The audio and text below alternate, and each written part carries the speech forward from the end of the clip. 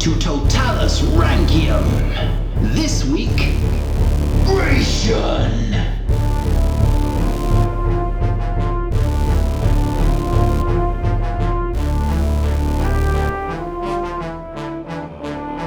Hello, and welcome to Roman Emperors Totalis Rankium. I am Jamie. And I'm Rob, ranking all of the emperors from Augustus to Augustulus, and here we are on episode 66. Ooh. It's Gratian. Wow, we're 600 away from the evil episode. From Nero's episode. Did we go over that? What? Nero, Number of the Beast. No. No, I'm sure I mentioned it in his episode. You might have done, but it's I over a honestly year can't ago remember. now. It was some time ago.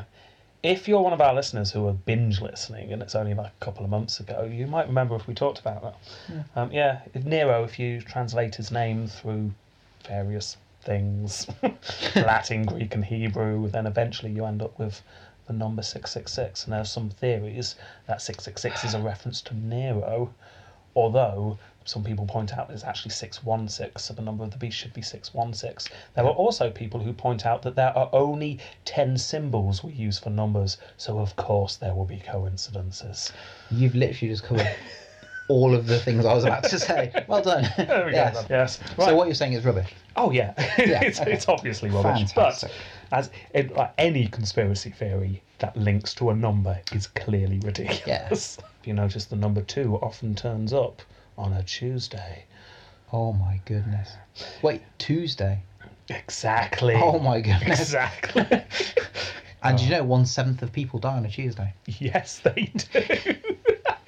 It's a good job this is a short episode. Let's fill the time. Yes. Right, okay. We're not going to start with Gratian just yet, though. That's good. Although I could do with a recap because I haven't actually listened to that episode all the way through. Oh, have you not? I've only listened to about the first half an hour. Is that the first time that's happened? Yes, I think so. Oh dear. Showing a decline, do you Probably. think? Probably should get a co-host. Do you think we're declining in the same way the Empire's declining? Ooh, I like that. Yeah. Like poetic sort of Yeah. symmetry. I like it. Anyway, I'll give you a quick recap on Okay. Gratian when we get to him, because first we're going to have a look at Athanasius. Yay! Haven't heard of. We did 2 weeks. Haven't heard of him. Yeah, From well, him. you see, you say you need a recap, you know. Yeah, we haven't looked at him because the last 2 episodes have been ram-packed full of stuff. So I haven't had time to look at him, really. So, why have we been looking at Athanasius? I don't know. No, no idea. Well, it's because his story and his 5 exiles highlight the troubles of early Christianity. So he's not particularly special. He's just an example of one person. Yeah, he's that went not through a lot. suddenly going to do something. He's not going to whip out a sword, kill the emperor, and change the course of history. Oh. That's not going to happen. In fact, he just quietly dies quite soon. But, like you say, he is one of the early high-up Christians that are battling. And his story just gives you a sense of the turmoil that early Christianity faced. And you don't really get that sense when you just look at the emperors one by one. So I felt it was important we did look at him. So let's have a quick recap. Like I say, we've not talked about him. So, Athanasius, he was at the Council of Nicaea. He was one of the leaders in the anti-Arian side. Yes. His side won the argument, and the Nicene Creed was established. God and Jesus were totally the same thing. That was what was written down. It's weird that it's like religions now throughout the whole world still agree with something that was decided, say, about 2,000 years ago. Yeah, almost all sects of Christianity now are Yeah. considered Nicene, because they follow the Nicene Creed still. That God and Jesus said that's it's Yeah. weird that decision was just made in a meeting by Yeah. people that weren't there at the time that it all happened. And who knows, if Father Christmas hadn't have thrown that punch, maybe the argument could have gone the other way. Well, if Easter Bunny hadn't drank so much, you Yeah, wouldn't have had to. exactly. Yeah, so the meeting is called to a close. The Nicene Creed is established. The anti-Arians win. Soon afterwards, Athanasius becomes the Bishop of Alexandria. He was perhaps a little heavy-handed with the Arians in his area, and soon faced charges of abusing his power. I didn't expect that kind of behaviour from him. No? I think we're a bit more tame. Well, we don't know. There are many people who say this was Arians spreading malicious lies about him. And he was actually very tame. There were some people, I imagine, who would say, actually, he was evil, and he killed everyone he saw. We'll never fully know the truth. The sources are fairly positive with him, but that's because the sources come from anti-Arian sides. Yeah. Yeah. So We'll never fully know, I don't think. But what we do know is that he faced charges. So he goes to Constantine the Great and asks for a pardon. But if you remember, he foolishly mentioned grain. Oh, yeah, he did, yeah. Do you think he just shouted the word repeatedly? Grain, grain. Do you think he just coughed it after every sentence? Grain. Yeah. Or every time Constantine started speaking, I will speak to you, I will... Grain. Grain. I will, like... Grain. Grain. Yeah. Yeah. Maybe Constantine just got so annoyed. Just exile him. Grain. Banish him. So has been dragged out. Grain. Yes. No, he wasn't just saying the word grain. He hinted that Egypt could withhold the grain supply, and that would be very damaging. Constantine was not having any of that. I was going to say, that was a threat. It was a silly thing to do, really, wasn't it? It basically was a threat. It was a threat, yes. So, exile 1. Yeah. Oh, maybe we should get the man in the cupboard to say that. Exile 1. He went to Gaul, and he stayed with a friend, which is nice. And then Constantine the Great died, so he got to go home to Alexandria. Yeah. However, Constantine's son, Constantius II, didn't like him. Exile 2. Back to Europe he goes, Gaul via Rome this time. He goes off, meets with his friend. They have a lot of meetings at this point, deciding on what's the best way for Christianity to go. Remember, the Arians split off and formed their own council. Okay. And the Easter Bunny went with them, and they all exiled each other, and it was all a bit of a mess. Yeah. Athanasius, at this point, makes friends with Constans, who writes to Constantius II and says, let Athanasius go home, otherwise we will come to blows. Eventually, Constantius II caves in. They meet in a car park underneath Constantinople, I believe we decided. Nice, yeah. And eventually, Athanasius goes home. However, soon afterwards, Constans died. Constantius II makes his move again.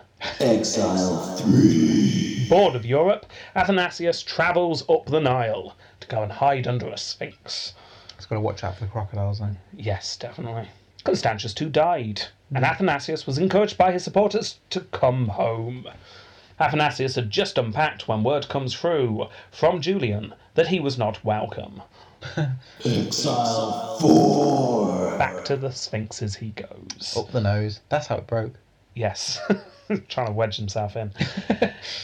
However, Julian, as we know, did not last long. No, News no, he comes through that Jovian's now the emperor. Who? Athanasius went, oh, Jovian, that really great guy in the army. No, the other one. What other one? Who? Yeah. Either way, Athanasius heads to Antioch to await the new emperor, hoping to get on his good side. Oh dear. Amazingly, this new emperor actually seemed to like Athanasius.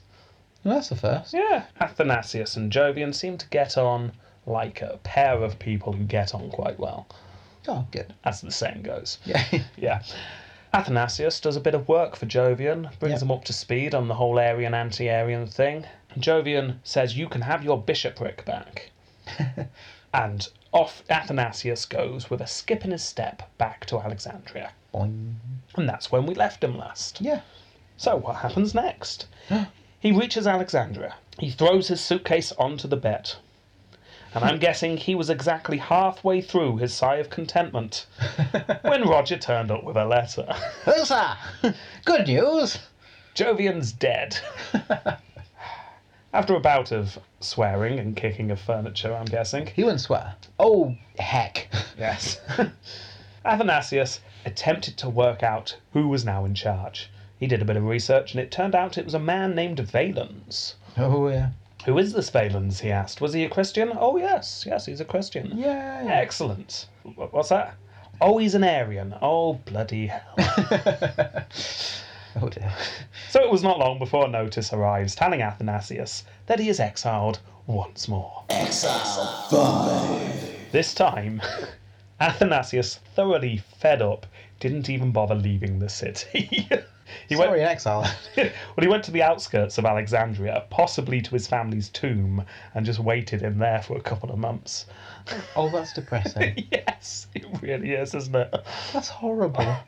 And sat Just in the leave dark. me here, staring at my ancestors. Do you think he was planning to go back to his Sphinx home, and on the way he just caught his family's tomb and went, you know what, lads, I can't do this anymore. Oh, that's really sad. It's a bit sad, isn't it? Yeah. Still, he had a lot of supporters, and they went and pleaded with the emperor. Valens, perhaps seeing that this was all more trouble than it's worth, decides that Athanasius can return. Yeah. He's too busy to worry about Alexandria. There's far much going on. So Athanasius finally returns home. He spends a couple of years trying to sort out Alexandria, generally make it anti-Arian. Yeah. And then in 373, he dies peacefully in his own bed. Oh. And there you go. That's the life of Athanasius. It's quite sad in a way. I felt the same way when we found out that Diocletian died. It's like building up for weeks and weeks and weeks. Then he's finally died. It's like, oh. If you want, we can change the end. That Okay. in 373, he was in his bedroom when assassins came through. There were 7 of them. They fought to the death. And Athanasius managed to kill all 7, but was mortally wounded. That's quite cool. Bit more exciting? Yeah, that'd do. Yeah, okay, so that's this what this is happened. how history. This was how the history of Augusta was made, wasn't it? Yes, it was. That's a bit boring. Can we... How about this? Yeah, that would do. Like it. Yeah, I see your point. It's a bit of an anticlimax, Athanasius. No, but- no, it's a nice one though. It's kind of a sort of thing. It's like, oh. Yeah, but like I Rather say, than, it shows the divide in Christianity. Yes. So, what kind of powers did he have in Alexandria? Because he's obviously a massive spiritual leader, but did he have any kind of policy input or? He had power in the sense that a lot of people would have followed him. He was a religious leader, Okay. and he would have been more respected than the political leaders. So if he said something like, "I believe the poor shouldn't pay so many taxes," and everyone went yes, that Yeah. may affect. Exactly, he had moral authority, and that scared the politicians of Rome. Yeah. Especially when there was this big divide of Arian and anti-Arian going on. So yeah, we had an interesting message from one of our listeners. You'll see why this is linked in a moment. Okay. Stating that Adrianople wasn't the start of the fall of the West, because it was an Eastern emperor and an Eastern army that got defeated. Okay. I must admit, this shocked me slightly.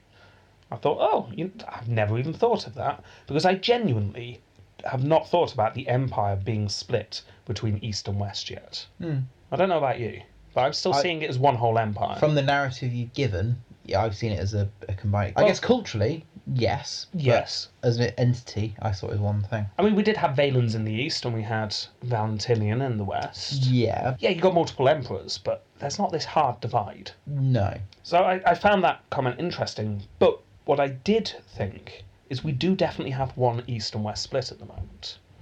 And that is the religious split. Oh. Because the West are anti-Arian and the East are Arian. Oh, that's interesting. Which made me think, maybe this concept of a split, it actually more comes from the religious angle. It definitely seems more split along lines of religion at the moment than it does politically. Although, as you pointed out, the cultural split's there as well. But we are dangerously close to actually trying to do some kind of analysis for history here. So yeah, I mean, kind of digression doesn't really go anywhere. But yeah, I just found it interesting. When I was just something I thought about whilst doing my notes. That's quite interesting. So it's more of a social divide rather than a political divide. Yeah, and we'll see how the empire splits. But yeah, like I say, in my head, it's not split yet. No. It's splitting. So I found it interesting. One of our listeners had already made that distinction. Okay. Yeah. If you're listening, let us know if you when do you think the empire split? That's a good question. Yeah. Give us a date. Yeah. Yes. Yeah. We'll put it Or up a on time. Facebook. We want day, hour, minute. Yes. And Let's- who?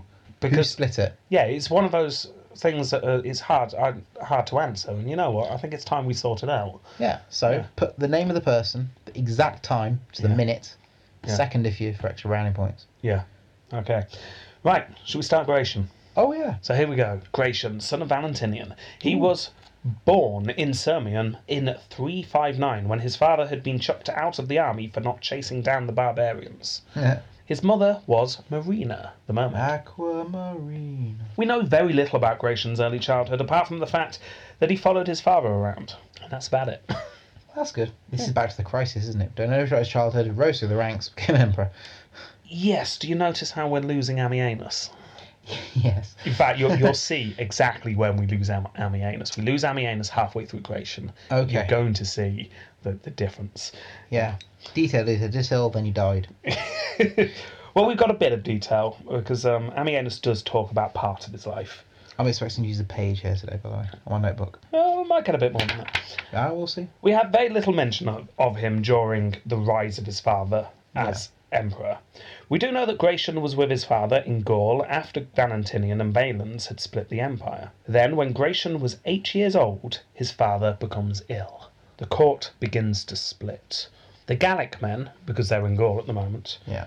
who lived in Paris and formed a large part of the imperial court, formed a faction behind a man named Rusticus. Oh, yeah. Yes, we mentioned him before. As I've already said, and I'll quote Ammianus again here, should he be made emperor, a man who, as smitten by a blast of madness, was as greedy for human blood as a wild beast. Ooh. Yes, I think we decided he was a minotaur. Yes, you were. Yes, that's what he was. He's either clearly mad, a minotaur, or perhaps this is just Ammianus's racism coming through. Ooh, we don't like a racist author. No, well, they're all racist. That's true. And misogynistic and bigoted. Yeah, you just kind of got to try and gloss over that, unfortunately. And that's why we love the Roman Empire. Yeah, Ammianus really isn't that bad, to be honest. But things like this, Rusticus was a Gallic man, so obviously he couldn't be a good... I don't know, maybe I'm seeing things. Maybe I am. Another faction was also formed to go against Rusticus, and I quote, "Some who with higher aims strove in the course of Servius, then commander of the infantry, as a man fitted for attaining that rank, and although he was strict and feared, he was more endurable and in every way better than Rusticus." So even though he's bad, he's still better than Rusticus. Yeah. Okay. What's not mentioned is Gratian and his family's reaction to this. Yeah. Was little Gratian and his mother, Marinus, cowering in a room, knowing that the death of Valentinian would equate to theirs as well? Of course, yeah.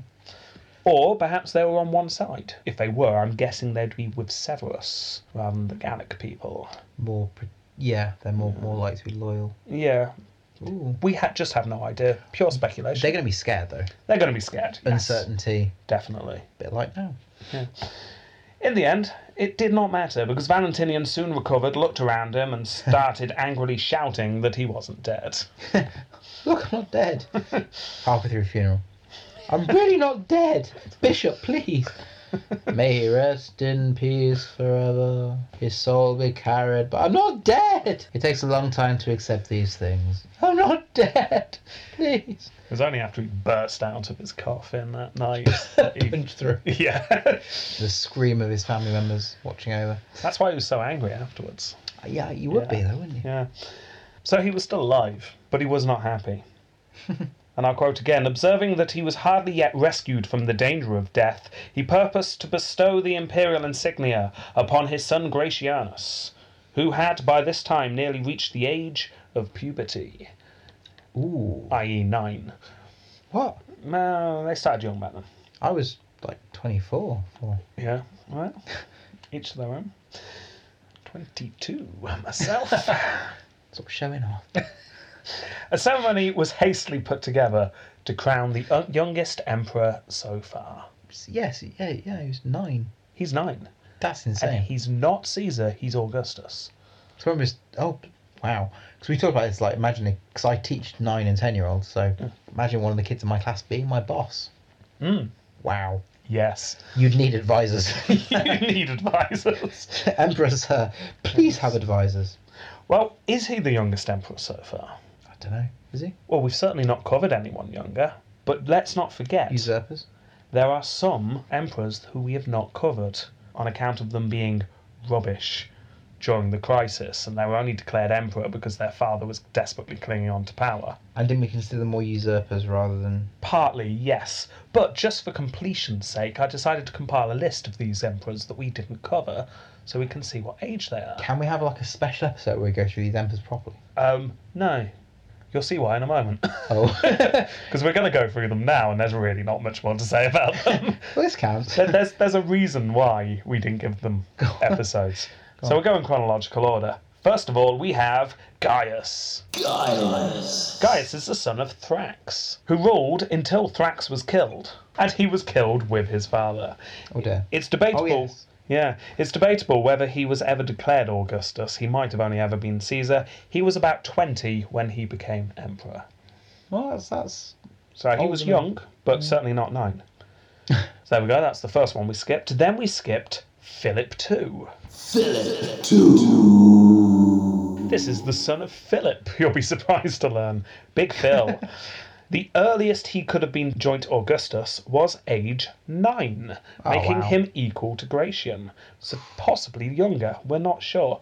But perhaps it was later. He might have been anything up to the age of 12 when he was declared Augustus. That's quite a difference. What, between 9 and 12? Yeah. Yeah, well, we just don't know. It's somewhere between those ages. Phil too died at the age of 12. The Praetorian guards murdered him as soon as they heard that Big Phil had mysteriously died in the desert. How could you do that? The Romans were horrible. I know it's a different time and different morale. I understand that, and they probably were just more interested in getting paid. But you're killing a 12-year-old child. That's Yeah. awful. Yes, it is. I'm loving the fact that it took up to episode 66 for it to sink in how awful the Romans were. And we did Tiberius a year ago, so oh man. Okay, next one. Herennius, who we briefly did mention, although I'm sure you have forgotten him. He is the son of Decius and the elder brother of Hostilian. Oh yeah. Yes. He was around 24 when he became an emperor. He died in the Battle of Abritus with his father. You might remember during the crisis there was a big swamp battle against the Goths. Alligators. Yes, that's the one. You remember. Yep. Yes, so he died in that battle. Oh dear. Okay, and that leads us neatly into our next forgotten emperor. When Decius and Herennius died, Hostilian was given power, remember? But Gallus was acclaimed by the troops. Gallus, in a shrewd political manoeuvre, adopts Hostilian, but he had his own son, Volusianus. Volusianus. In a matter of mere weeks, Hostilian died of evil bubble wrap disease. Oh yes. So, Volusianus was elevated to the place of Augustus, and he held the role for nearly 2 years before Aemilianus's revolt killed him off, and we have no idea how old he was. So how come we didn't cover him? He ruled for 2 years on his own. No, not on his own, Oh. whilst his father Gallus was in charge. Ah, okay. Yeah, so he never did anything on his own. He died at the same time as his father. He didn't do anything. Okay. Yes. He probably did. He probably had massive reforms, probably saved millions of people, but we have no idea. We just don't know. Hmm. Yeah, and we don't know how old he was either, so he possibly could have been younger than Gratian. Okay. So that's now 2 that could have been younger than Gratian. Finally, we have Salonius.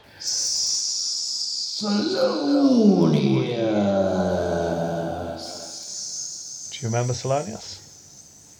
No. No, didn't think you would, but you will remember him in a moment. He was the son of Gallienus. Now, if you remember, Gallienus had his sons in various cities, and the cities revolted and held his sons hostage. Oh, yes. Coming back to you. Yes, vaguely. Yes. You remember poor Gallienus constantly getting the messages from Roger. Yeah. It was always bad news. Yeah, And one of it those letters was, the city your son's in's revolted. Oh, dear. Yes. Yes, he was 18 when he became joint emperor, but unfortunately he was held captive by those who wanted to depose Gallienus and ended up executed. Oh, dear. Yes. So those are all the emperors that we kind of skipped over because they did so little they didn't deserve an episode. Fair enough. Yeah. So with all that in mind, I'm going to give Gratian the Youngest Emperor award. Okay. Let's discount the one that we've got no idea because he could have been 17 for all we know. Yeah, that's true. And the other one, the very, very earliest he could have been was joint 9 years old. So Yeah. technically he could have been younger, but it's more likely he was older. Fair enough. So I'm going to say, well done, Gratian. Yeah. Let's give him a certificate, Youngest Emperor Award, Here we go. and he can hold that certificate until next episode. Oh. So, back to the story. Gratian was led in front of the troops who were glad to see their emperor alive and willing to go along with the crowning of a boy. After all, there was sure to be some gifts to the troops after the elevation of an emperor, so they were happy. I feel they'll be disappointed. Do you think when he came out, it's like one nudge another, sort of saying, "Is this a joke? He's 9. They said they're going to give us some cash. Fair enough." Way, Gratian! Yeah, I think that's how it went. Yeah, cool. Yeah. We have the speech of Valentinian, according to Ammianus, and I will quote, "This son of mine, Gratianus, now become a man, has long lived amongst your children. and you love him as a tie between you and me. Therefore, in order to secure the public peace on all sides, I plan to take him as my associate in the imperial power. It's not an uplifting speech, is it really? Well, he then goes on to describe his son, so maybe it gets a bit more. Ooh, okay. Yeah, okay. Ooh, oh dear. He has not been, as we have been, brought up in a severe school from his very cradle, nor trained in the endurance of adversary. And, as you see, he is not yet able to endure the dust of Mars. Which is quite nice. So basically, he's not an astronaut. No, he's not an astronaut. He's a bit of a weakling, and he's only 9. And he clearly can't fight. No. He's a child. Yeah, he's a Year child. 5, reading age of about a 6-year-old. Yeah. Can't draw very well. It's a great tree, though. He's good at listening. He can do it to his 6 times table. Yeah, that's what he can do, with help. So he goes on. He realises the speech's not going down too well at this point. The clapping just dying down a bit and people looking a bit... What? Do you want to stop listing why he's rubbish? So he carries on. But in harmony with the glory of his family and the great deeds of his forefathers, he will forthwith rise to greater heights. He will rush forward to noble deeds and cling close to the military standards and eagles. He will endure sun and snow, frost and thirst and wakeful hours. He will defend his camp. If necessity ever requires it, he will risk his life for the companions of his dangers. Daddy, I need a wee. Not now, son! So quotus. Yeah, I've just got this image of little Gratian just looking terrified. What? I don't want to die. Dangers? What? But not really knowing what all the other words mean. Yeah. The troops, however, liked this part of the speech. Apparently they went crazy at this point. Oh, of course they did. Yes. One man rose up and said, "The house of Gratianus is worthy of this." Way. I'm guessing that rang a bit better in Latin. Probably it did. This man was immediately promoted on the spot. Really? Yes. No wonder they shout out stupid things. If that's all it takes to get you promotion. Well, He could be Jeff, for all we know. Yes. And he's been promoted to a commander well, of a legion. apparently after this, men were falling over each other to praise the young boy. Of course they were. Yes. He's got a stern look about him. I get lost in his eyes. Yeah, things like that. He's got hair of gold. Yeah, so the lots of men were very praiseful of the boy. So Jeff is now leading a legion. Yes. Oh dear. Jeff the younger as well, because... Yeah. Oh, man. Yeah, it's not good. From then on, Gratian follows his father around in everything he does, starting with the attack on the Alemanni. Hooray. A couple of years later, his father divorces Marina, Aquamarine. and Valentinian marries Justina. Justina. Yes, I don't think Justina was a mermaid. Justina was, however, interestingly, the widow of Magnentius. Oh, really? Yes, you remember Magnentius, the man who staged the drunken party coup against Constans. Yeah. Yeah, and then was later killed by Constantius II. Really regretted that. Yes, she was very young back then, too young to have children, somewhat Ooh, disturbingly, yes. dear. So she was now... That's over from the age of 1 to about 12 is bad anyway. Whatever it is bad. Yes, it's bad. Yeah, so she was very young, we'll just say that. Too young, that's what we're saying. She was too young to get married. Bad Magnentius. Yes, but she's older now, and she's able to marry Valentinian. Gratian now has a stepmother, and soon also has a stepbrother named Valentinian II. That's a bad name. You're going to be a bit annoyed, aren't you? Why? Your father's called Valentinian. Oh, of course, yeah. You were called Gratian. And then your dad gets rid of your mother, marries someone else, has another son, and calls him Valentinian II. Which, to be fair, perhaps the two part was put on later. No, I think it's just ambitious family. Yes. You never know. So, bigger family now. Gratian then spent the rest of his time again following his father around until Valentinian said one day, "Son, just popping off to the Danube to shout at some quad-eye. Oh dear. I'll be right back. Just look after Goldflake for me." Innocence, remember, has been released into the wild by this point. Yes, So I figure, savage an entire village. yes, I figure there's only one bear left. Yeah. So Oh, poor Goldflake. Gratian's looking after Goldflake. And as we know, Valentinian shouted too much and never returned. Suddenly, out of nowhere, Gratian was now the senior Augustus in the West. And he's only 16. Even that, though. Yeah. All the hormones. Yes, it's not good. No. Kill them! I love you! Kill them all! I want a girlfriend. Leave me alone in my room. With Goldflake. Ooh. Oh dear, no, not like that. Maybe like that. Who knows? There was some tension going around at this point. The men who were with Valentinian were worried. They were suddenly far away from either emperor and in charge of a large army that had never really got behind the Valentinians. Oh dear. They decided to send a letter to the nearest highest authority, which was a man named Marabordes. Marabordes. Yes, interesting name. And the letter just basically said something along the lines of, Valentinian just shouted himself to death. What do we do? And the rigor mortis is set in, and he looks so angry.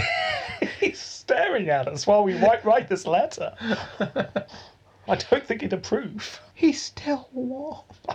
So, Marabordes receives this letter, and I quote, he, being a sharp-witted man, either guessing what had happened, or perhaps having learnt it from the messenger who summoned him, and suspecting the Gallic troops would violate terms of peace, pretended that an order ticket had been sent to him to return with the messenger, in order to guard the banks of the Rhine, because the barbarians were getting wilder. Ooh. So Marabordes receives the letter telling him that the emperor's dead, looks around the room, full of fellow generals, and says, I've just got to pop off to the Rhine for a little bit. Excuse me. The reason why he said, I've got to go to the Rhine, Scared. was because he then said, the letter also says, you and you also need to go off to this place and the other. What he was doing was cleverly spreading the powerful generals about so they couldn't form a coup. Ooh, interesting. Yes. He's diluting the power. Yes, exactly. Marabordes had a handful of loyal men who were loyal to the royal family. They got together and decided they needed to get a handle on this situation immediately. Good. They reasoned that there were 3 emperors before, so why not now? So they start looking around for another emperor. There's only one logical choice, and that is Valentinian II, Gratian's little brother. He had travelled with the emperor and was nearby, sort of. He was about 100 miles down the road, which was much closer than the other emperors. So it was decided he would be perfect. He was called for and pronounced emperor at the age of 4. Ooh. So Gratian let go of that certificate. Let go. There you go. Give it to your little brother. There we go. And brother starts chewing on it. Yeah. There was some muttering that Gratian would be displeased by this mood. Some people were worried. Some people feared some retaliation. I think those, I don't know. In my head, I'd think, what? But okay, if anything happens to me, you've got someone else that can, maybe when they're older. Oh, I think that's pretty much spot on what happens. Yes. Yes. Fears were put to rest when Gratian does find out he was apparently more than happy for his little baby brother to share power. And I quote here, Gratianus, besides being a kindly and righteous man, loved his kinsman with great affection, and saw to his education. That's nice. Yeah. Here, little Valentinian, here you go. We're going to study the bear today. Here, this is his claw. In you go. In you go. Clunk. Gratian, get your little brother out of there. Aww. So it was decided Gratian would keep Gaul, Spain and Britain. Valentinian II gets Italy, the Danube and Africa. Can you imagine the people in charge of Africa walking up to Valentinian II going, "Oh sire, what should we do? We have an uprising." Me want to play with Wacko. Well, we'll get to that in Valentinian II's episode. Brilliant. Yeah. I'm looking forward to that. But you do make a good point there. Obviously, Valentinian is not in charge of anything. It's widely known that Gratian is in charge of the whole of the West still. Yeah. But Valentinian II's there in reserve, just in case. So, we now cut forward a year or two. Valentinian the Old has been dead for a while. Gratian's starting to establish himself. Valens is dealing with those Goths, but trying to get east to deal with Shapur and Pap. Yeah. So that's roughly where we are. And Valentinian II is Is drooling. Okay. Drooling. Yes. 6 now. So now, cut to a tavern, somewhere on the border of Gaul and the Alemannic territories. Okay. A pub. We're going to call this pub the Artistic License. So if you imagine that sign swinging in the breeze. Yeah. Yes. But I imagine full of poets, so I don't know why. Yeah, probably is. Wearing black and wearing using Apple Macs. Yeah. In the tavern, there was a large Alemannic man who had spent the last couple of years in the service of the Roman Emperor. He was an armour-bearer, nonetheless, so he knew what he was talking about. Yeah. And he was merrily telling everyone who would buy him a drink about working for the Roman Emperor. Mm. Now, the thing you've got to know about Gratian, right, is, right, whether you like him or not, the thing you really need to know about him is he's not going to be around for much longer. Everyone paused. What is it? Assassination? Someone going to kill him? No, nothing like that. He's going east. He's going to go off and help his uncle. The Persians were still using that old emperor from 100 years ago as a hat stand, and his uncle Valens has called his nephew to go and help him. And everyone nodded sagely at these words Oh dear. and carried on drinking. Okay. However, there was one group of Alemannic warriors near the back, like in the corner. Yeah. Yeah, Big horned glass. yeah, smoking pipes and staring from Ooh. out under their hoods. They were called Lentenses, Okay. which is a very hard word to say, and I'm certainly pronouncing it incorrectly, so we'll just call them the Lentils. They were a group of Alemannic warriors, Like a a folk group now. subsection. Yes. folk band. So these warriors look at each other meaningfully, go to bed, and rise early the next day and ride hard for home, where they reported to their higher-ups what they had heard. And I'll quote here, "The Lentenses greedily seized upon this information and, looking on these acts from the point of view of neighbours of the frontier, began swift and hasty action. They formed themselves into predatory bands, and in the month of February tried to cross the Rhine, which was sufficiently frozen enough to be passable." Ooh. So they hear that Gratian's going to be going soon, so they decide, you know what, let's do some raiding. Oh dear. There was some local resistance, but it was soon overrun. The momentum grew with the invasion, and soon the Alemanni were in full force once again. Gratian received news of this, but at the same time he received a second letter Who's that? from his uncle Valens. Apparently, the Goths in the Danube were causing some trouble. Valens wanted Gratian to go and help him out. So this is when Valens has had that envoy from the Goths. Yes. Saying, just stop fighting us. No, this is the one saying, "Let us in, please. The Huns are coming." Oh. Yes. Yes. So this is just before the Goths come in and revolt. Valens sends a letter saying, "You need to come and help me. Things are getting out of hand." Well, Gratian's got two choices here. He either stays and deals with the immediate threat to his territory from the Alemanni, or he goes and helps his uncle. Stays. Yeah, I'm with you. Somewhat understandably, he decides to deal with the Alemanni first. Urgent. Yeah. Yes, it's urgent. Now, if you remember last week, I did say that Gratian got held up, and this is what he was held up with. Oh yes, yeah, you did. Because he couldn't get there. Yeah. Yes, so he's got to go and fight some Alemanni. But he did send a letter to his uncle, telling him that I'll be there as soon as I sort the Alemanni out. And in ancient world, 3 to 4 months. Yeah, take no time at all. Over by Christmas. Yeah. It'll be fun. So, Gratian calls up two of his generals. One was named Nannianus. Yes. Which is one of my favourite Roman names so far. He was apparently a well-respected Roman. How can he be respected? And I will quote, "A leader of valour and discretion." I think you need a lot of discretion if you're called Nannianus. You'd need a lot. You would. You get the impression that Nannianus was well respected, but perhaps a little bit past it, because Gratian also appointed Melibordes. This is not to be confused with Meribordes, who I mentioned earlier. No, yeah, I'm with Completely different person, apparently. I did check that a couple of times. So, Melibordes was a Frankish king who was, and I quote, "commander of the household troops and a brave man, always ready for fighting." Well, it's almost like he's doing the best of both. He's getting the experienced older guy and the younger fighty guy. Yes. Makes And sense. again, this is an example of one of the barbarian kings leading troops for Yeah. him. This time we got a Frank. Ooh. Yeah. So the generals set off. Nanny being cautious, and Mello wanting to charge ahead. And I quote again, Mellobaudes, carried away as usual by his strong eagerness for battle and impatient of postponement, was tormented with longing to go against his foe. Just got the impression he's there, just going, come on, come on. Holding a can of Carling in his hand. Yeah. And Go on, lads! an axe in the other. Yeah. And Nanny Anus just tutting. Holding a sherry in a pipe. Who on earth gave me this franc? However, Mellobaudes gets his way, and before long the Roman troops face the incoming Alemanni. And I will quote again, many were struck down on both sides by wounds from flying arrows and javelins, but in the very heart of the fight, our soldiers, seeing countless numbers of the enemy, and avoiding combat in the open, dispersed the best they could over the narrow pastures, planted with trees. So, in other words, not the best of starts. Not really. A huge amount of the Alemanni turn up. The Romans regroup, shall we say. Run away! Yeah, they run away. However, I continue.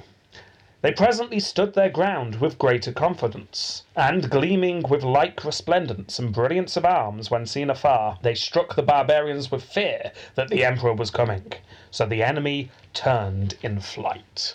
So they heard a rumour and legged it. Yeah, to put it another way, the Alemanni had the Romans on the run, but the Romans stopped, put on their fiercest poses, and scared the Alemanni away. You ever seen Zoolander? Yes. You know when they're doing the walk-off? Yeah.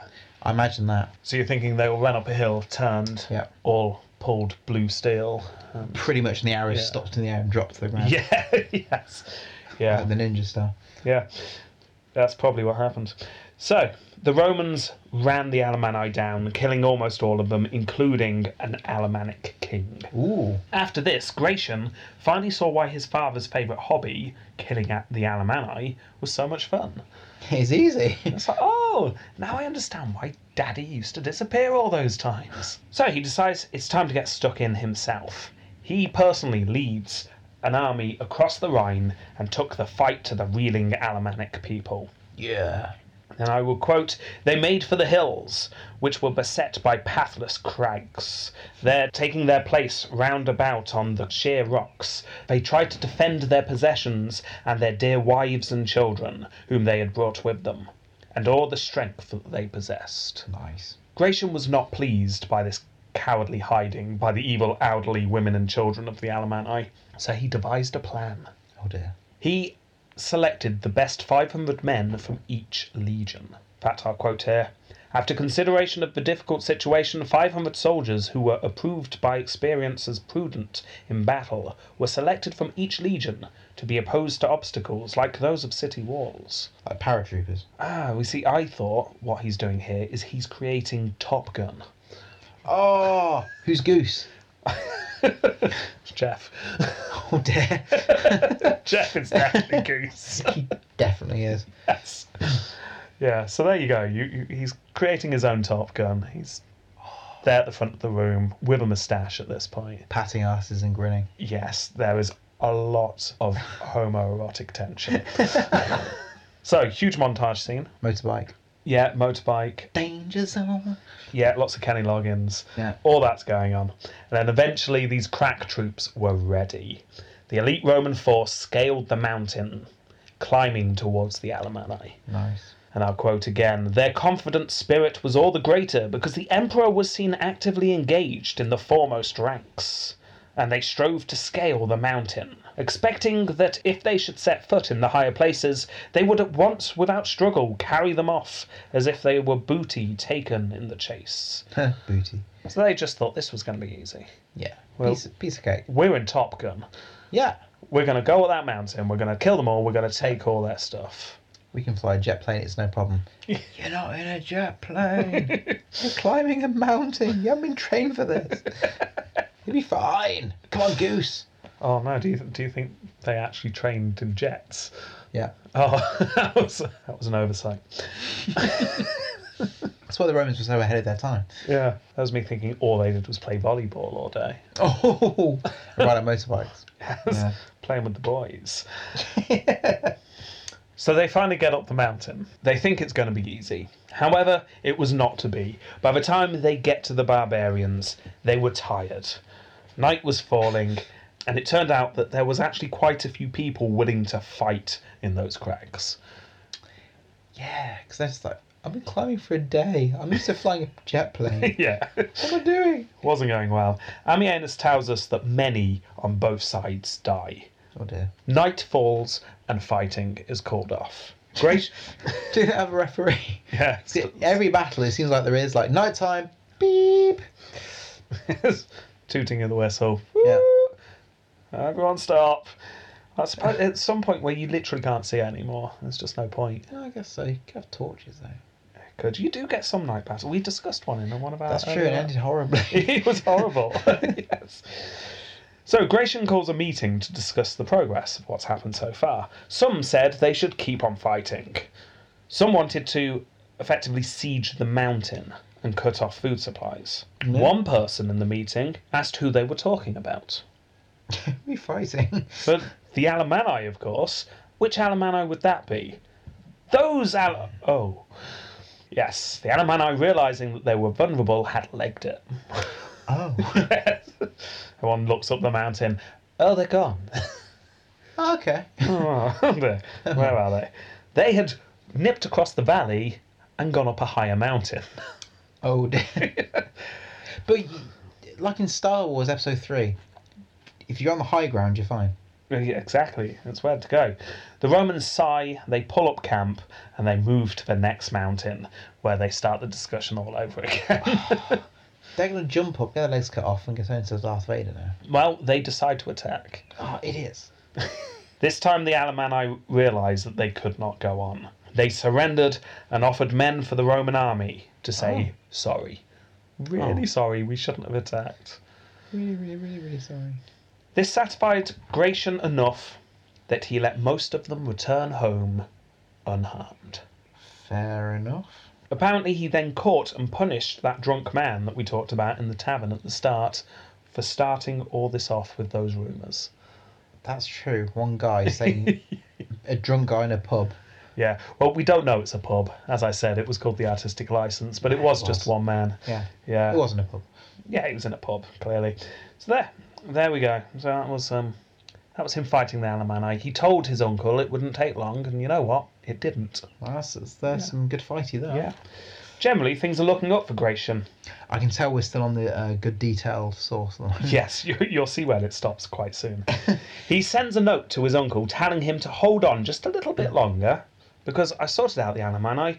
I'll be there soon. Just don't do anything, Valens, until I'm in the Danube area. A few weeks. I'll be there soon. Just don't do anything rash. You right? Yeah. Slow down a bit. It will be fine. And as we know from last week, that's what happens. Yeah. Gratian sends the letter off with Roger, packs up his troops, and start marching towards the Danube. However, it was not long after that Gratian receives utterly devastating news. What is it? Valens had not waited. Valens had attacked, and Valens had lost. And not just lost, but been wiped out. The entire Eastern Roman army was dead. Oh. Gratian was not strong enough to take on these Goths. He was supposed to be the reinforcements. He wasn't big enough to take on this Gothic force. The Empire was up a certain creek, and they did not have a paddle. All they had was an angry Goth sitting on the other end of the canoe. Grrr. It's not a place you want to be. Especially got a spear. Yeah, it's just staring at you. Yeah, no weapons, just staring and growling every now and Yeah. again. You can't even paddle to shore. No. No. And there's like a sandwich in the middle. Oh no. That's the only food you've got. And a cup of water. Perfectly equidistant. Yes. Oh, Imagine that. I think that is the perfect metaphor for where Rome is right now, I think. Yeah. So, And the Huns are in another boat. yes, slowly with getting cannons closer. and all sorts. Yeah. Wizards and dragons. Yeah. It's not going well. And here it is that we finally lose Ammianus. He did us well for a few episodes. Yeah, Really got some detail. A lot of detail. Yeah. Yes. But now he's gone, and the rest of the episode is going to be a bit swifter. Where does he go? He fell off the canoe into the creek. Oh. Yeah. Oh, what a creek he's fallen into. That's not good. So, soon after the rumours reach Gratian that Valens is dead, a general suddenly appears with the very ironic name Victor. Oh dear. It's boding well. Yes. He had survived the Battle of Adrianople and proceeded to tell Gratian all the details.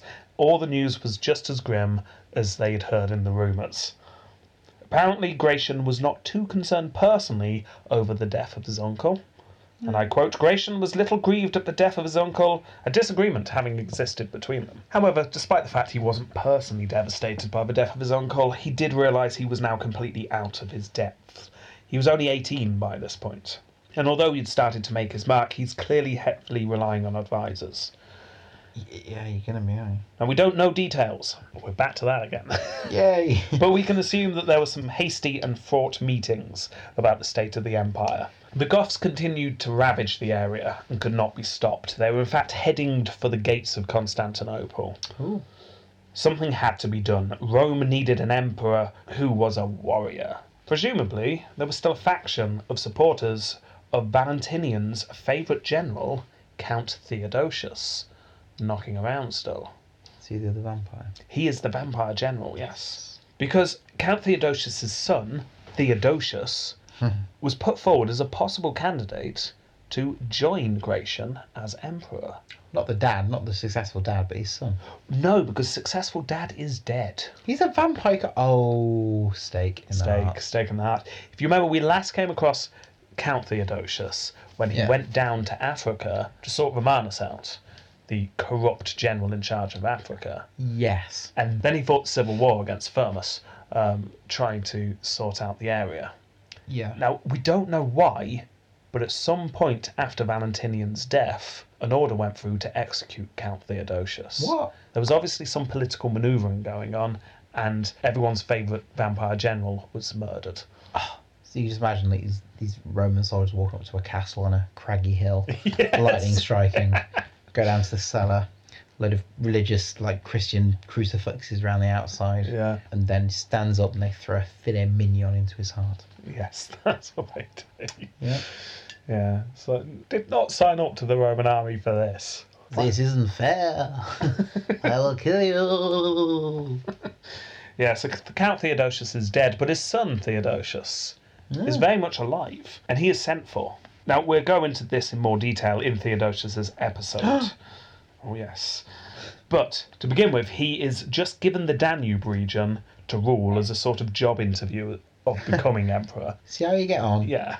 Like, Theodosius, you see this region here? The area overrun with Gothic hordes. That'll be the one. If you could sort that out for us, that would just be tickety-boo. And then maybe you could be emperor afterwards.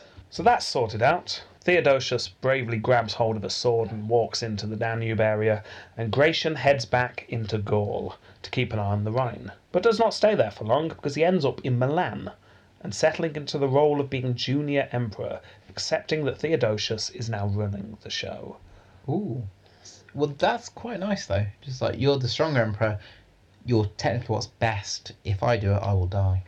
Yeah, probably. And he does very little at this time, or at least due to lack of sources, there's very little we know about. However, we do know that he likes to hunt, and he passes the time by passing some laws, generally anti-pagan laws. Oh. Yes, which we'll go into a bit more later. One thing he does do, though, and we're not sure how it happened, but he creates his own personal bodyguard made up entirely of Alans. Oh. Alan! Yeah? Alan! Yeah? Alan! Yeah. Yes, it's the Allans. We've not mentioned the Allans yet, with their humorous name. They sound brilliant. The Allans are very much linked to the Goths. They come from the same sort of regions. Both the Goths and the Allans are referred to as Scythians at times. So they've got strong links, but they're much more humorously named. The Allans were also being squeezed by the Huns. Many had joined the Hunnic advance, but some had entered the empire and asked for jobs. Now, the Allans were very fierce at fighting. They don't sound it. No, I mean, nowadays Allans are just very fierce at fighting. but back then, apparently they were good fighters. Yeah. Still think they wore suits, though. Oh, definitely. Yeah. Take that, you brute! Oh, I've got blood on my tie. Send a sharp memo to you later. Here's a post-it note for now. Yeah. So this particular group clearly impressed the Emperor because he gave them gifts. He employed them as bodyguards and was soon praising them above all other troops in his army. See, in my head, I'm thinking of just one guy called Alan who's particularly good at fighting. Oh, maybe it is just one man called Alan.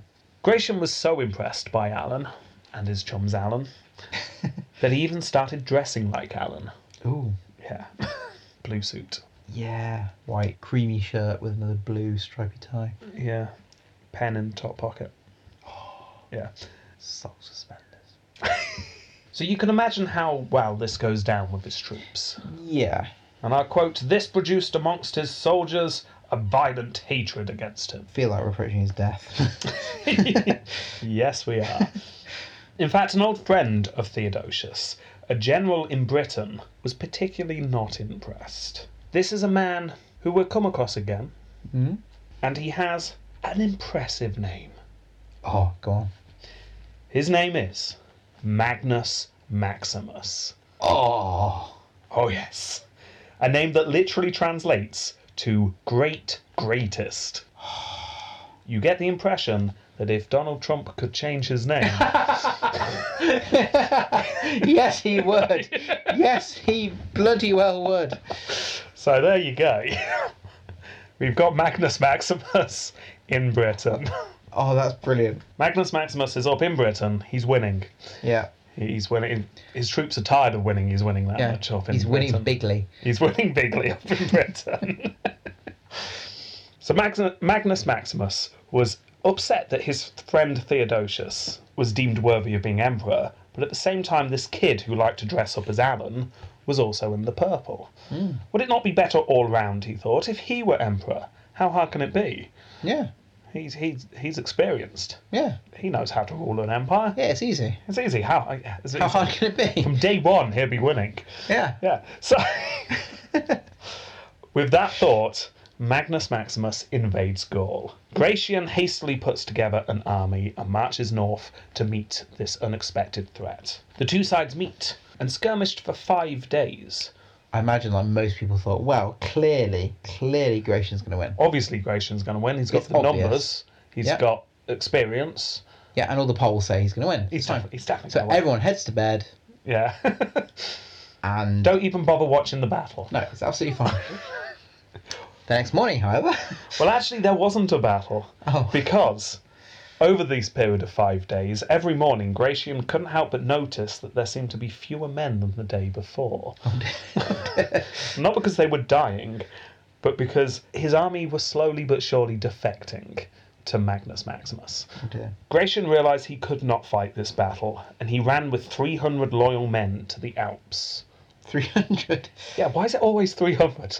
Maybe he knew that if you got 300, it's fine. You're bound to win, especially if you go into a mountain. Yes. In between two mountains, anyway. When he realised that his number was up, he got all his remaining troops, lined them up, and just commanded that they all take their tops off. Oh, yes. And then he just pointed at the top 300 Alps that he could see. Yes. Yeah. You. Oh, so you. Definitely. Is that even real? Look, CG. Play the xylophone on it. Dunk, dunk, dunk. Right, give me your best Scottish accent and say, "This is Sparta." That's what I want to hear, guys. Come on. So yes, he runs off with his 300 men to the Alps. All looking really confused. Where's our armour? This isn't fighting conditions. Why are we wearing these capes? It's cold in the Alps. Got nipples like chapel hat pegs. So he soon realises, however, perhaps because of everyone's nipples were so hard, that this area was unsuitable. So he decides to move on. And he heads for Lyon. Maybe. Sources are a bit confused here. So I couldn't figure out what was going on at the end here. Sources differed. So Yeah. I'm just going to give you the two options that I came up with and we'll decide. So either he ended up in Lyon for some reason, despite the fact he'd gone past Lyon. Maybe. We don't know. So that rules this one out. And when he was there, he was betrayed by a general who was secretly working for Magnus Maximus. Ooh. and assassinated. Or Gratian heads off towards the Danube. However, at the point of crossing a bridge, he was caught up with by the general Magnus Maximus had sent after him, and the emperor was killed. Now, both versions have the same general in it, so we're fairly sure that it was a Gothic general named Andragathius. Good name.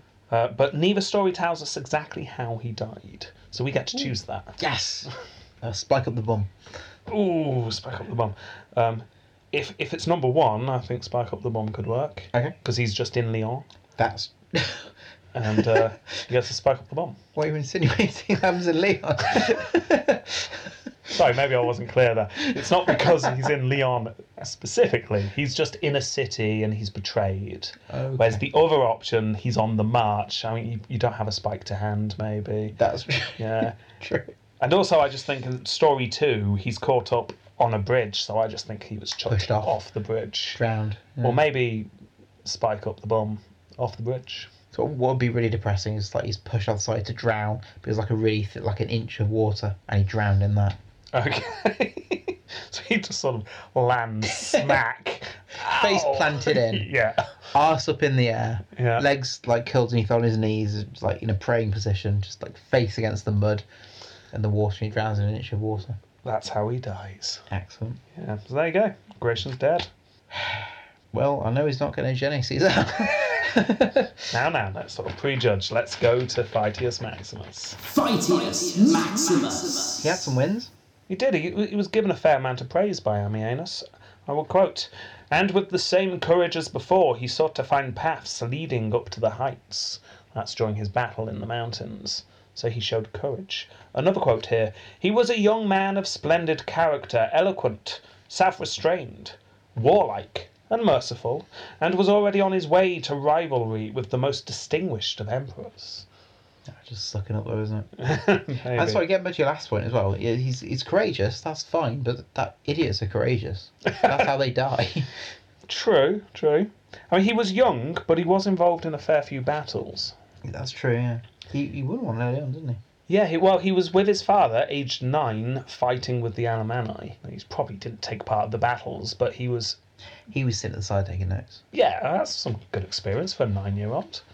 To Or be fair, just utterly horrific and... something you'd be in social services for. Yeah, it's some mental scars after that, perhaps. But anyway, so he got that experience as a child. An important battle against the Alemanni was won under him. Now, he didn't fight in that first one when he sent Annianus off and the Frankish king, but it was won under his name. And then, most importantly, he fought the Alemanni himself. He led men himself over the Rhine. And I think he was old enough by that point that we can give him some credit. Yeah, 'cause he won, didn't he? Yes, he won, he beat the Alemanni, they surrendered. And he was definitely leading by that point. Bad, he lost a civil war. Yeah. Admittedly, it was against a man called Magnus Maximus. Well, you would lose automatically. Yeah, of course you're going to lose. I mean, it's called Greatest Great. But he lost. Also, he didn't even try and sort the Goths out. If you thought that this episode was going to be about Valen's nephew taking revenge on the Goths, you're going to have been disappointed. Because he just passes that book on to Theodosius at the first possible moment. Yeah, but you could argue that's as a positive. He knew that wasn't his strength, so they send someone that could actually try and sort it out. Yeah, quite possibly. That's strategic thinking, I would argue. So you're arguing to give him Phytius Maximus points because he realised he was no good at fighting. Well, part of fighting is strategy. It's like you got to play in your strengths. Yes. So I'm not going to beat them. I haven't got I haven't got the experience. He does. I know he's going to win. Send him. My personal strength is not being anywhere near this battle. I think you're trivialising it slightly.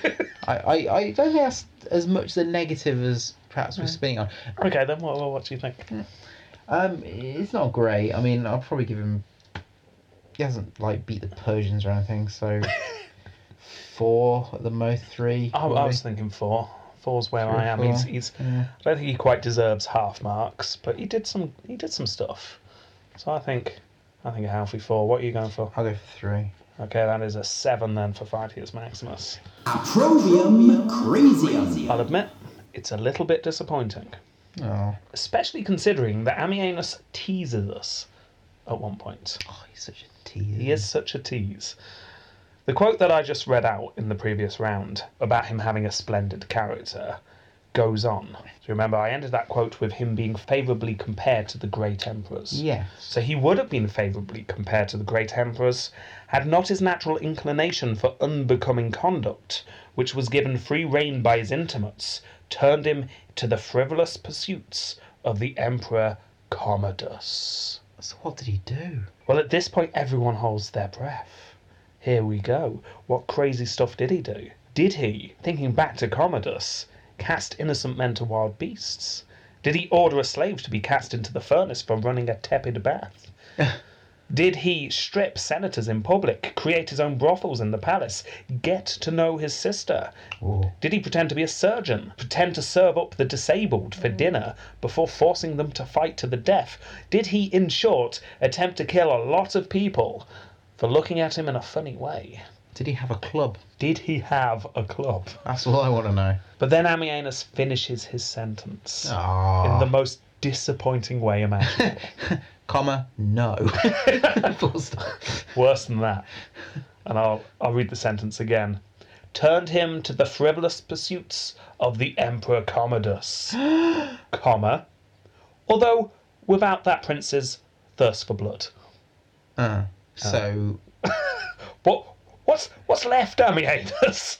What is left after Commodus's thirst for blood? did he have a sister? No! Oh, okay. So, in short, he liked to hunt. That's not really comparable. Really not. He fought animals in the arena, which, to be fair, actually, at this time would have been slightly shocking. Well, it was at Commodus's time. Less so. We're now in the rapidly growing Christian era. So they're pretty much personifications of God himself. Partly that, but also partly this idea of blood games is not... Oh, It's not considered the done thing when you're a Christian. That's something the pagans do. So the idea of blood games were definitely fading. However, and I quote, Gratian pierced sharp-toothed beasts with many an arrow shot within the enclosures. So there we go. He's fighting wild beasts in the arena. Something we've not seen for a while. But it certainly does not warrant crazy. Commodus's name being bandied about. The only other thing I could think of was that he loved Alan a little bit too much, which kind of started the Civil War. He even started to dress like the Alans. It's not a good look for the Roman Emperor. What about pagans? Because he said he was against the pagans a bit. We're going to discuss that in Successus Ultimus. Not crazy. He doesn't really go crazy with it. No. Oh, all right. Yeah. One. One? To combine all three of those. One. Yeah, he's not very crazy. No. Yeah, I agree with you. One. That is two for Appropriate Crazy. Successus Ultimus. Okay, good. He kept Gaul safe to begin with, which is nice. Yeah. If you were a Christian, he would have pleased you. Or rather, the emergence of another man would have pleased you. What? A man we will introduce in a moment. Oh, okay. However, if you're still a pagan, you would not have been happy at all. Now, I'm only going to mention this man briefly, because he's going to pop up again, and he doesn't really impact our story here, but this is Ambrose, the Bishop of Milan. And he'll be coming along. He's a hugely influential figure over the next few episodes. Valentinian and Valens were both Christian, but with a fairly light touch when it came to religion. Gratian, however, was young and was easily led by Ambrose, Ooh, okay. and therefore passed several anti-pagan laws during his time in Milan. Gratian confiscated the treasures of the pagan temples and shrines.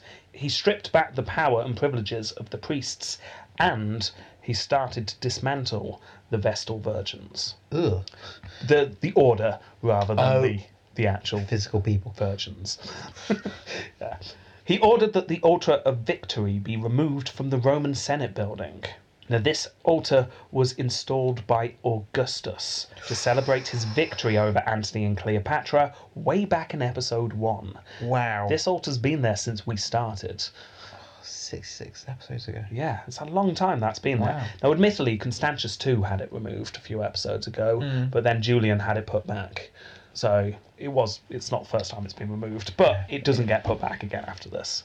So basically, if you were a Roman from Rome, you would have hated this time. Yeah. Now, the empire, like I've said before, is currently increasingly Christian, with Milan, Constantinople, Antioch, and Alexandria leading the way. Yeah. But Rome itself was full-on pagan still.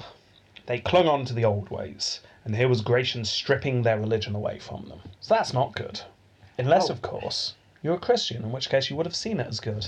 Again, we've got this empire of two religions. It's very hard to say whether it's good or not, because it depends what side you fell on at the time. So it kind of balances itself out, really, doesn't it? But also, it's like sort of the empire is pretty much like Rome's out of date. The city is. We haven't really talked about it for episodes now. Oh yeah, I mean Rome's dead. We never really talk about Rome again. Well, we do, but only for reasons that aren't good. Sacked. Yes, that's coming up soon.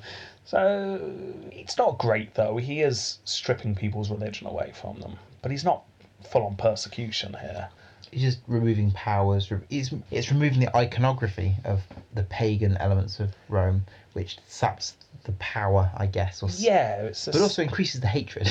It's this systematic dismantling of the pagan institution, isn't it? Which isn't as traumatic or on a large scale like a persecution, but it's still definitely removing a religion, which isn't great. No. Definitely bad. He liked to hunt rather than rule at times. He was criticised a lot for not taking his role seriously enough because he liked to go out and hunt. Yeah, he hasn't improved the empire. He won a few battles, but he hasn't expanded it. He hasn't got anything back. He ended up dying from the Goths. 4-3. Well, it wasn't the Goths, it was Magnus Maximus. Oh, cool, yes. Yeah. Civil War. He lost the Civil War, so in fact the empire's in a worse state. Yeah. So 3. Yeah, I'm with you. I'm going to go for 3 as well. So that is 6 for Successus Ultimus. Imago Facius. What's he look like? I still seems quite young, so no beard or anything. No beard seems out of fashion at the moment. Quite serious looking. So you got lots of curly hair, looking serious, young. We've only got a coin, no bust, and there he is. Well, he seems to be quite smiley actually. Yeah, quite young and happy looking. He's exactly how I'd imagine him. Yeah, is that a good thing? Not necessarily, but I'm going to give him points on the fact that he's exactly how I expect him to be. I'm struggling to form an opinion. Actually, no, I say that. Valens was disappointing. He only had a coin, and he was disappointing. I'm preferring him to Valens. He's got a slight smile to his face there. He looks happy. Yeah. But serious and dignified, as propaganda would dictate. 4. I'm going to go for 5. No, I'm going to go for 5. I am. Okay. So that's a total of 2.25. Okay. Right. Final round. Tempo completo. How long does it last? 6 years? No. Ooh. 16. What? 16 years. That's mental. Yes. Wow, that's really good. Yeah, well, there is a little bit of debate over these dates, but roughly we're talking around 16 years. He ruled from 367 to 383. Wow, okay. Which, although it seems like he doesn't do much, he was very young when he started. And he probably did more than we know about anyway. Yes. Of Ammianus. And he was in his mid-20s when he finally died. Oh, okay. Yeah. There's a lot of his life was summed up in that very end bit of the episode where I said he hung around in Milan for a bit. Yeah. Yeah. So a full 2/3 of his life he spent as emperor, which is, as a fraction, probably one of the highest. Good point. Yeah. But that gives him a nice round score for Tempo Completo of 2. Good. Yes. So we have our final score. He is in the teens club. Oh. But only just, because he's on 19.25. He did better than I'd imagined, to be honest. He did better than Valens. Well, yeah, it wasn't hard. Did better than his own goal. He didn't do anywhere near as well as his father, who got a bizarrely high score. It puts him sort of middle of the pack, but towards the end of the middle of the pack. Maybe about 2/3 down our list. It puts him a mere 0.03 of a point behind Otho. Ooh. Who actually won Gene Caesar.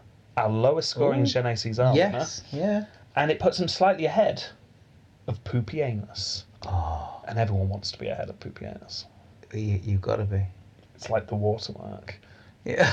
The poopy anus watermark. You just don't want to be below poopy anus. So, You really don't.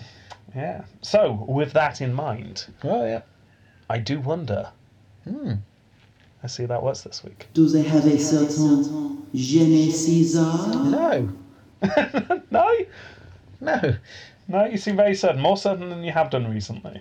Well, he's very obviously not done much. He won a few battles. The Empire's now in a civil war. He died on a bridge. Or with a spike up his his bum.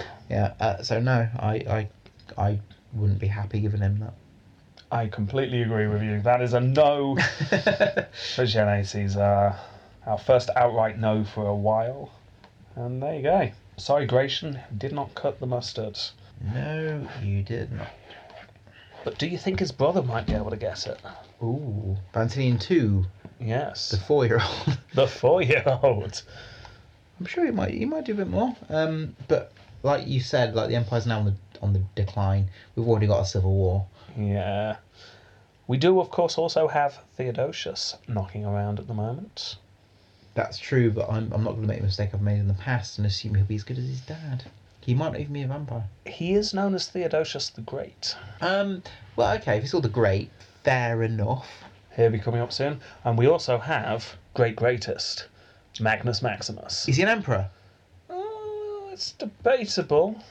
He certainly appears on many lists. Let's check if he's on the poster. He's not on our poster, but he certainly appears on many lists. Okay. I must admit, I haven't decided whether to give him an episode yet, because he is seen as a usurper by some and an emperor by others.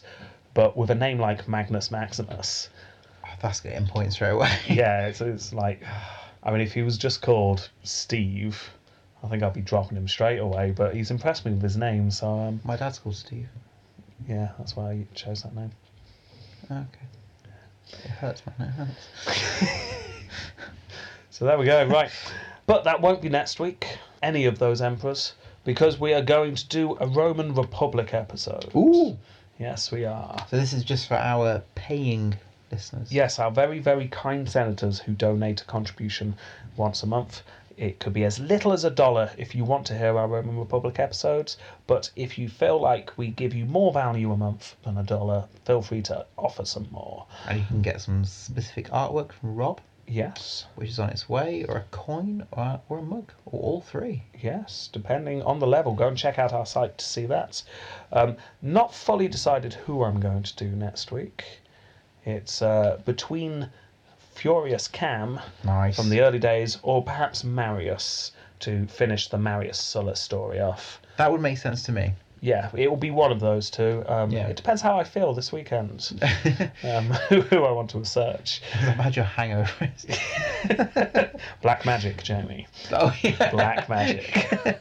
Of course. So, yes, so we will see that. Before we go, however, let's just give a huge thank you to Julia Lamore, Thank you, Julia. Dan Milburn, Thanks, Dan. and Lishabodian. Thank you. Lishabodian? Lishabodian. You know what, if ever Win. Podbean do change it so you can actually see just normal names instead of email addresses, That'd I'm be still great. doing it this way because I quite like it. Fair enough. You Fair enough. three know who you are. Thank you very much for contributing to our Senate. Yeah, thank It is you. hugely appreciated. So until next time, Not a spike up the bum. goodbye. Goodbye.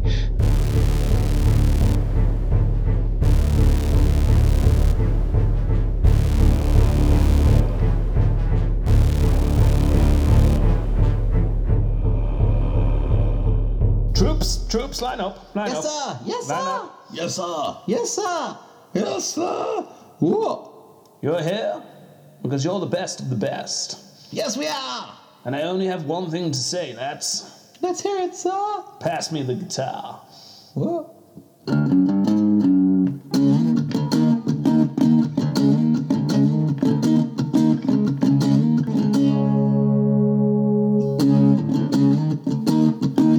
If your engines listen to a hell of roar, mental and attention begging you to touch and go. Highway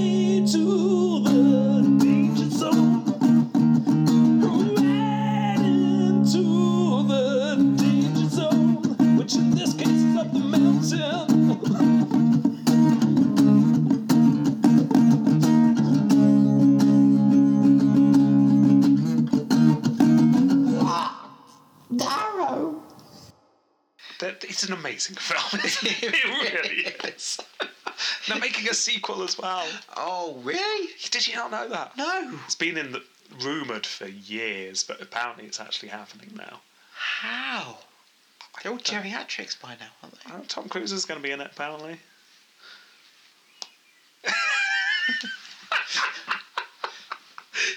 Wow. For those listening, Jamie just did a Val Kilmer. Snap the jaws. Yes. Whoa. I hope Val Kilmer's in it. Because he's really not I was gonna say, Iceman anymore. No, he's not. So I remember seeing him in The Doors biopic, and he was so good because he's in a Doors tribute band because he literally sounds like Oh, does he? I didn't know that. Jim Morrison. It's so good, and he sings all the songs. He's phenomenal at it. But looking at him now, he's middle aged. Yes, he He is. is. I gotta squeeze him into that jet. Shoehorn, giant shoehorn. Come on, Val, suck in. I am Lukewarm man. tepid, man.